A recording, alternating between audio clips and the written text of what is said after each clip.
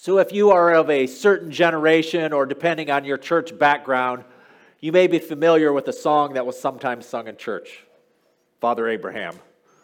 It's a simple song, Father Abraham. And some of you are already humming it in your head, right? And many sons had Father Abraham. I am one of them and so are you. So let's all praise the Lord. And then you go through all these motions. Now I have several theories on this song. One is that it was a song written primarily to try and wear kids out before the lesson happened. You do the right hand, the left hand, right foot, left foot, shake it all around. Like the idea was like, get all the wiggles out of the kids so you can teach them a Bible story. But there's also a little bit of truth in this song about Father Abraham. We're talking about Abraham because that was, as you noticed, the central figure in the passage that we read today. So we're in a study on the book of Romans, but we're talking a lot about Abraham. So I want to give a quick review if you don't remember or you're not familiar with the story of Abraham in the Bible. So if we go way back to the first pages of the Bible, we have God creating the world. And in the world, he puts a man and a woman, and he calls them to be his vice regents, to reign and to rule with him.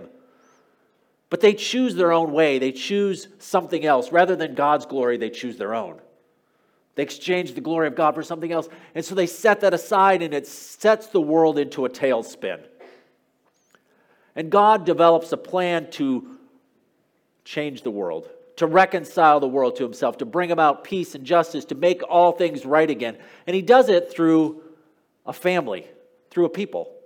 And he begins with a man named Abraham.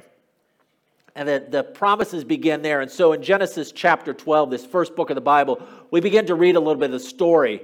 And so it's Genesis 12, beginning at verse 1, it says, "The Lord said to Abram," so at this time his name is Abram, not Abraham.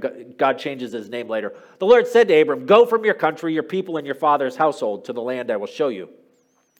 I will make you into a nation, a great nation, and I will bless you. I will make your name great, and you will be a blessing. I will bless those who bless you, and whoever curses you I will curse, and all peoples on earth will be blessed through you." So God comes to Abraham, or to Abram at this time, and he's painting for him a picture of the fact that through Abram and through his descendants, he's going to change the world. God is going to bring his blessing. He's going to bring his restoration. He's going to bring his justice, his righteousness. Through Abram and his descendants, he's going to make him into a great nation. At this point, Abram's got no kids. So there's this question of, well, how do you make a great nation? How do you make a great family when you got nothing at this point? And as we read through, if we were to read the rest of those stories following this passage in Genesis, we might start to wonder if Abraham's really a good choice, because he makes some poor decisions along the way, but doesn't always listen to God. And then in Genesis 15, so a few chapters later, it comes back, and he's still wondering, because Abraham's wondering, he's like, wait a minute, time's going by and I still don't have any kids, but God made this promise that I was going to be a great nation. And so God comes to him, and he says this to Abraham. He says, he takes him outside, he says, look at the sky and count the stars, if indeed you can count them. Then he said to him, this is God speaking to Abraham, so shall your offspring be. And then it says, Abram believed the Lord, and he, that is God, credited to him, Abram, as righteousness. So we see that key phrase that we just heard Paul use in the letter to the Romans, that he believed and he credited to him as righteousness. And then the rest of Genesis 15, there's this whole ceremony. God makes a covenant or a promise with him. And then there's yet another covenant in Genesis 17, where God makes the covenant of circumcision. And by this point, Abe is 90 years old and still no kids. But there's this mark, this continuation of the promise. And eventually, Abraham does have a child. And then the nation grows, and the promise continues on through the stories of the Bible, through the stories of like Moses and the Exodus, through David, all these people, where God is creating a people, and through this people, he's going to bring his justice and his righteousness along the way. But the problem is the people along the way stumble and fall. And eventually, God sends Jesus. And King Jesus shows again what the kingdom of God looks like. And he speaks of a people, a kingdom, And they will be the ones through whom he will do. And so later, Jesus' followers pick up on this idea that what Jesus did was restore this thing. And so 1 Peter 2:9, but you are a chosen people, a royal priesthood, a holy nation, God's special possession, that you may declare the praises of him who called you out of darkness and into his wonderful light. And so there's this picture of what God is doing. And so we have to imagine this big picture of God is using people and a particular chosen people to bring about his goals in the world to make all things right. And the people are stumbling and falling along the way, and eventually God sends Jesus, and Jesus reconstitutes this people of God and calls them to be his people. And Paul, an earlier follower of Jesus, he begins to create churches, these groups of people, and he says, you are the new people of God, and this is how God is going to bring about the change in the world. The problem was, as these churches came together, they were created out of all different kinds of people. There were slaves and there were frees. There were Jews and Gentile, male and female, barbarians and Scythian, people from all different backgrounds. And 2,000 years ago isn't much different than today. You bring people together from all different backgrounds, all different locations, all different things, and you put them all in the same room together. And what happens? People disagree about things. People aren't sure about things. They're not sure about, well, wait a minute, you have a different heritage. And so you can imagine an early church sitting around where there's men and women sitting at the same table, something maybe the culture didn't do. You can imagine a table of people in a church where there's a slave and maybe the former slave owner there. Were there people from different socioeconomic backgrounds who didn't hang around with one another? And they're all sitting together and they're struggling. Not unlike when we put a church together in 2022. And we have people from different backgrounds. Maybe people raised in different churches. Maybe people who were never in church at all. Maybe people who came from different places and different ways of looking at things. And they all saw different things. And sometimes they don't get along so well. And so this was what was true in Rome, this church that Paul is writing to. And so we're reading the letter to the Romans. And Paul is writing this letter to the Romans, trying to help them to say, we need to be united and not divided. That we need to do this. And so he's wanting to unite them under King Jesus. And he begins, first of all, by laying out a case. And so we're going to quickly run through the first few chapters of Romans. Paul's basic case is that everyone's united under one thing, and one thing they're united under is sin. In other words, everybody misses the mark. Everybody falls short. Everybody chooses their own way over God. And so he's doing this, and he's saying, it's not just the Jews, it's not just the Gentiles, it's not one group over the other. Nobody's superior. Nobody has a head up and say, we're better. But that everyone's failed in this vocation, this calling of God. But then he says there's something else that you're united. There's one plan for God to save everybody. And so in Romans 3:22, he says, this righteousness is given through faith in Jesus Christ to all who believe. There is no difference between Jew and Gentile. In other words, there's only one way for people to be saved, and that's through faith in Jesus. So he says, first of all, we're united in sin, but we're also united in there's one way to be saved. And so that's where this story of Abraham comes in. And granted, it's a long and complicated story. As you heard that passage there's 25 verses. There's a lot that goes on, lots packed in there. We're not going to be able to take apart everything. It's certainly far more complicated than Father Abraham had many sons. But I want us to look at what he's doing. And basically, he's saying that God's plan all along was justification by faith. And justification means this declaration and a deliverance. It's God pronouncing people innocent, but it's also making them right. It's forgiveness and restoration. And so we're going to look at this story as Paul uses Abraham as an example, kind of in three parts. And what they mean, and then maybe what they mean for us. So he starts off, he says, what do we say about Abraham?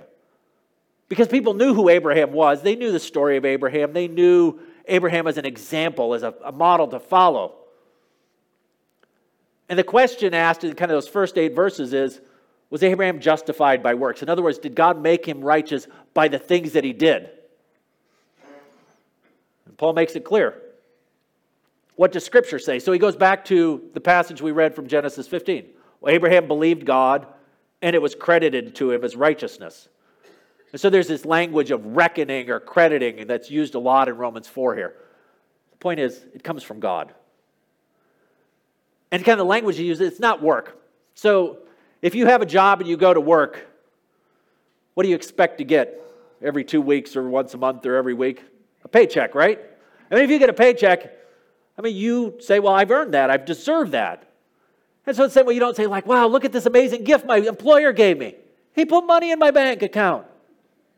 No, it's something you worked for. But what he's saying is now, he says, but the one who does not work, their faith is credited as righteousness. In other words, he's making the point, but if you do no work and you get something, it's not something you're owed. Your wages aren't a gift. But when you get something you're not owed, it is a gift. And so that's what Paul is getting at here. He says, now to the one who works, wages are not credited as a gift, but as an obligation. In other words, you go to work, you expect, you get pretty upset if you went to work and you didn't get a paycheck. Because it's an obligation. You don't think of it as a gift. You don't think, wow, my employer's so nice. He gave me a gift today. But he says, however, to the one who does not work, but trusts God, who justifies the ungodly, their faith is credited as righteousness. So his point is, kind of using this economic picture that when God gives righteousness, when he justifies Abraham, it's not something that he was owed. It's not as if Abraham did something and deserved it, but instead it was given as a gift. In fact, Paul says, if you heard that in verse 3, who justifies the ungodly? It was a gift to the ungodly. A gift to Abraham and to us. He says, if you don't work, all you can get is a gift. It's not a reward. And then he goes on and he uses that picture of forgiveness. He said again, the same thing is that God gives that as a gift. His point is this idea of justification, this big fancy word, is a free gift that's given to the ungodly and received in faith, which what we see in Abraham. He didn't work for it, but instead he believed, he trusted. But then the question comes up for these people, so well, especially remember this church, early church probably involved Jewish people and Gentiles. And so the Jewish people were these descendants of Abraham, and they clung to these pictures of the way God had done. And so one of the key markers, the thing that set them apart was this mark of circumcision. And so they said, well, wait a minute. God gave his promises, and part of that promise involved the mark of circumcision. So shouldn't we also be keeping that? And Paul kind of takes them through the story in verses 9 through 15 and says, well, let's go back to our Bibles. And he says, which came first, Genesis 15 or Genesis 17? Anyone want to take a guess? Genesis 15, right? Well, Genesis 15 says, Abraham believed and God credited to him as righteousness. God doesn't give the gift or the promise, the covenant of circumcision until Genesis 17. So what Paul argues here is he says, well, circumcision wasn't required for this gift. They were justified by faith before circumcision. So in other words, the difference between Jews and Gentiles isn't basic to the story. So it's not a matter of circumcision or uncircumcision, it's a matter of faith. To be a child of Abraham is about belief. And so now he's kind of bringing along. So first we've laid out the case. Abraham didn't work for it. He was justified by faith. That it was a gift, a grace from God. And it didn't have anything to do with circumcision. In fact, what he says, so there was that complicated. So he's the father of all who believe but have not been circumcised. And he is also the father of the circumcised, who not only are circumcised but also follow in the footsteps of the faith. So in other words, circumcision, uncircumcision doesn't matter. What matters? Believing or faith. And so now he's starting to bring it home. He's starting to bring it home, and he gets to this point again that it's a gift. So in 4:16, he says, therefore the promise comes by faith, so that it may be by grace or by a gift. It may be guaranteed to all of Abraham's offspring, not only to those who are above the law, but also to those who have the faith of Abraham. He is the father of us all. And again, notice that language. He's the father of us all. Again, go back to our song. Father Abraham. And so he's the father of us all. All those who share the faith, or as John Barclay says it, he says, to belong to this family is to trust in the incongruous. In other words, it doesn't match up. The incongruous gift and power of God. So Paul's using this argument, saying, this is what faith looks like. And so he's going to start now to see, okay, I get Abraham was justified by faith. Well, what does faith look like? And so he goes on to say it. He says to Abraham in Romans 4:17, as it is written, I have made you a father of many nations. He is our father in the sight of God, in whom he believed. The God who gives life to the dead and calls into being things that were not. And so he's saying, what did Abraham trust? He trusted God. And what could God do? He could bring life to the dead and bring into being things that were not. So now let's go back to our story. So remember, God promised Abraham that he would make him into a great nation, that there would be this countless descendants, as many as what? The stars in the sky. When God makes this promise to Abraham, Abraham is 90 years old. And his wife Sarah is in that same age range. What do you think the chances of a 90-year-old having a child are? None. None, really. I mean, they've been trying all. It's not as if they all of a sudden got married at 90 and said, let's have kids. They've been married for a long time and been able to have kids. And so for the ancient Israelite, this was in some sense a mark of death, that she was barren, that Abraham couldn't produce a child, Sarah couldn't produce children. They were barren, and so there was a sense of they were dead because their name would not be carried on. And so when God comes and says to Abraham, I will make you into a great nation and I will give you descendants, and Abraham believes him, what is Abraham believing? Abraham is believing that God can raise the dead, that God can bring something where there was nothing. They needed resurrection. Did they believe that God could do what he said? And this is where Paul picks up the argument and goes back to Jesus. Then in 4:24, but also for us, no longer talking to Abraham, to whom God will credit righteousness, for us who believe in him who raised our Lord, Jesus our Lord, from the dead. And so the point is, just as Abraham believed God could give him a son, that he could bring life where there was none, so we're called to believe. We're called to believe in Jesus' death and resurrection to bring forgiveness and liberation from sin.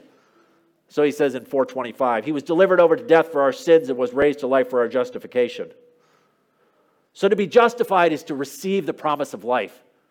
That God turns sinners like Abe and us into new people. That he brings life where there was death when we put our faith and absolute trust in him. So there's the story of Abraham. How God's laying it out in the argument, because he's kind of said, he's like, oh, we're all justified by faith. He says, I'm going to use Abraham as an example of it. Abraham believed, and it was given to him as a gift. It was credited to him as righteousness. He didn't work for it. It didn't matter if he was circumcised or uncircumcised. And what was Abraham's belief? An absolute trust in God, that God could do what he said. And most importantly, that God could raise the dead, that God could bring life where there was no life, that God could make things where there was nothing. And so that's what he's speaking to us. He's saying, if you want to receive that, that's what faith looks like, is to put an absolute trust in God. To not trust in anything you do, to not look at yourself and say, well, but I really do a pretty good job. I just need God to help me the last little bit. Or I think I can handle it on my own. But it's to say, no, it's an absolute trust in God. And trust in God, what? That God can raise the dead, that God can do where there was no, that God can bring things into being that were not. That's the faith. This faith is this absolute to look and say, nothing else makes sense. There are no other solutions. It was Abraham and Sarah at the age of 90, and God saying, you're going to be a father of a great nation. And Abraham's looking and is like, there are no kids in this house. How am I going to be the father of a nation? I don't even have one. But he believed.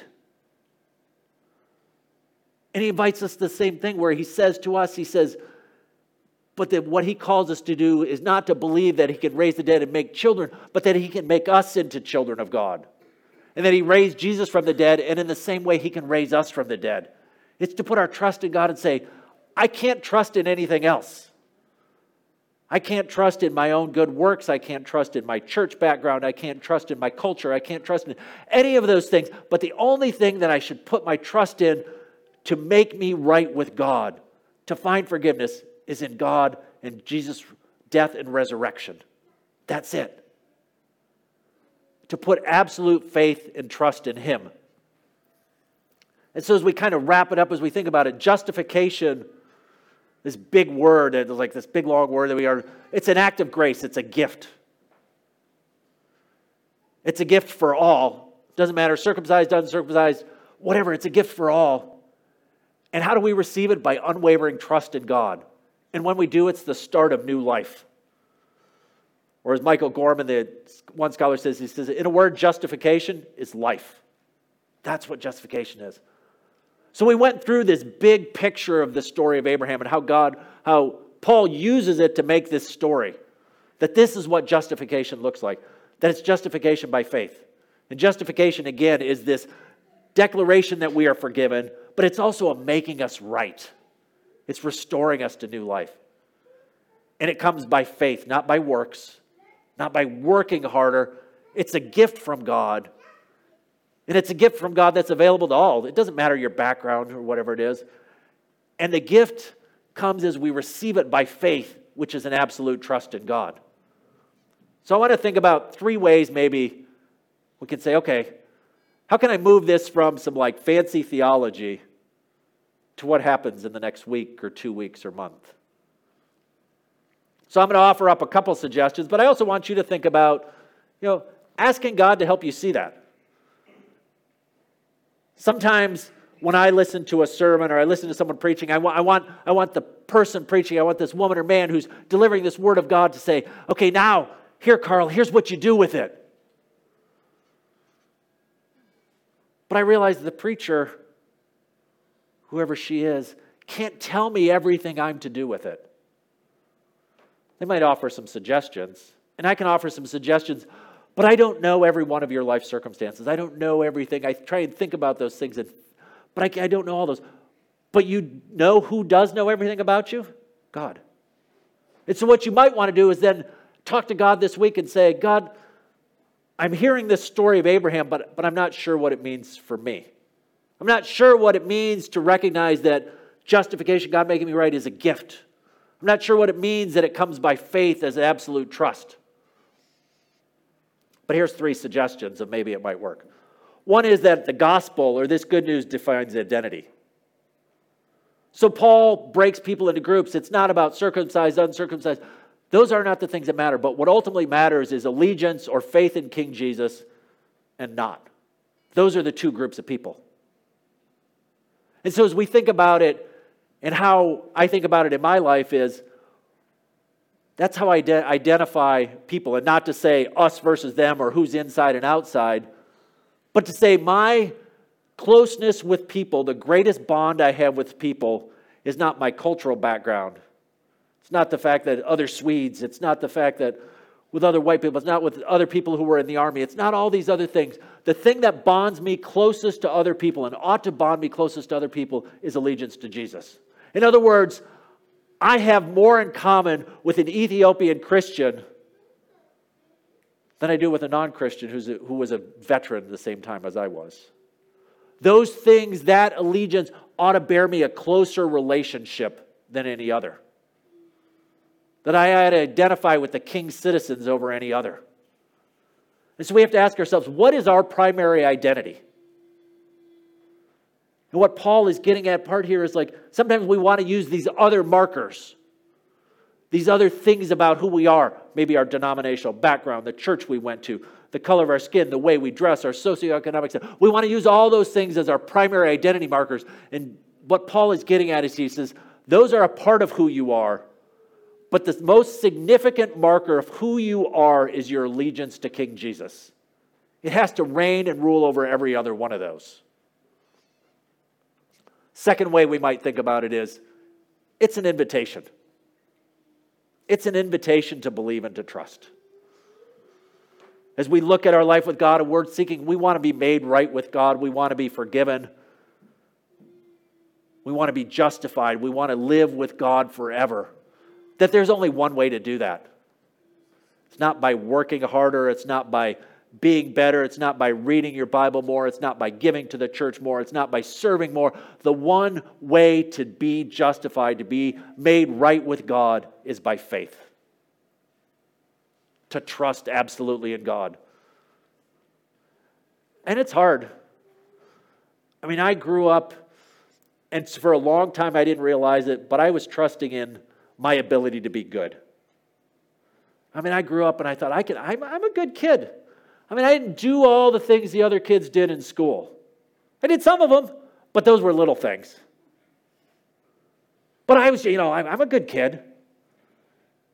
My high school class nominated me class Boy Scout, which meant I was the kid who never got in trouble. I did all the right things. But then I came to that point in life where I said, yeah, I'm pretty good, but there's still those parts of me that aren't.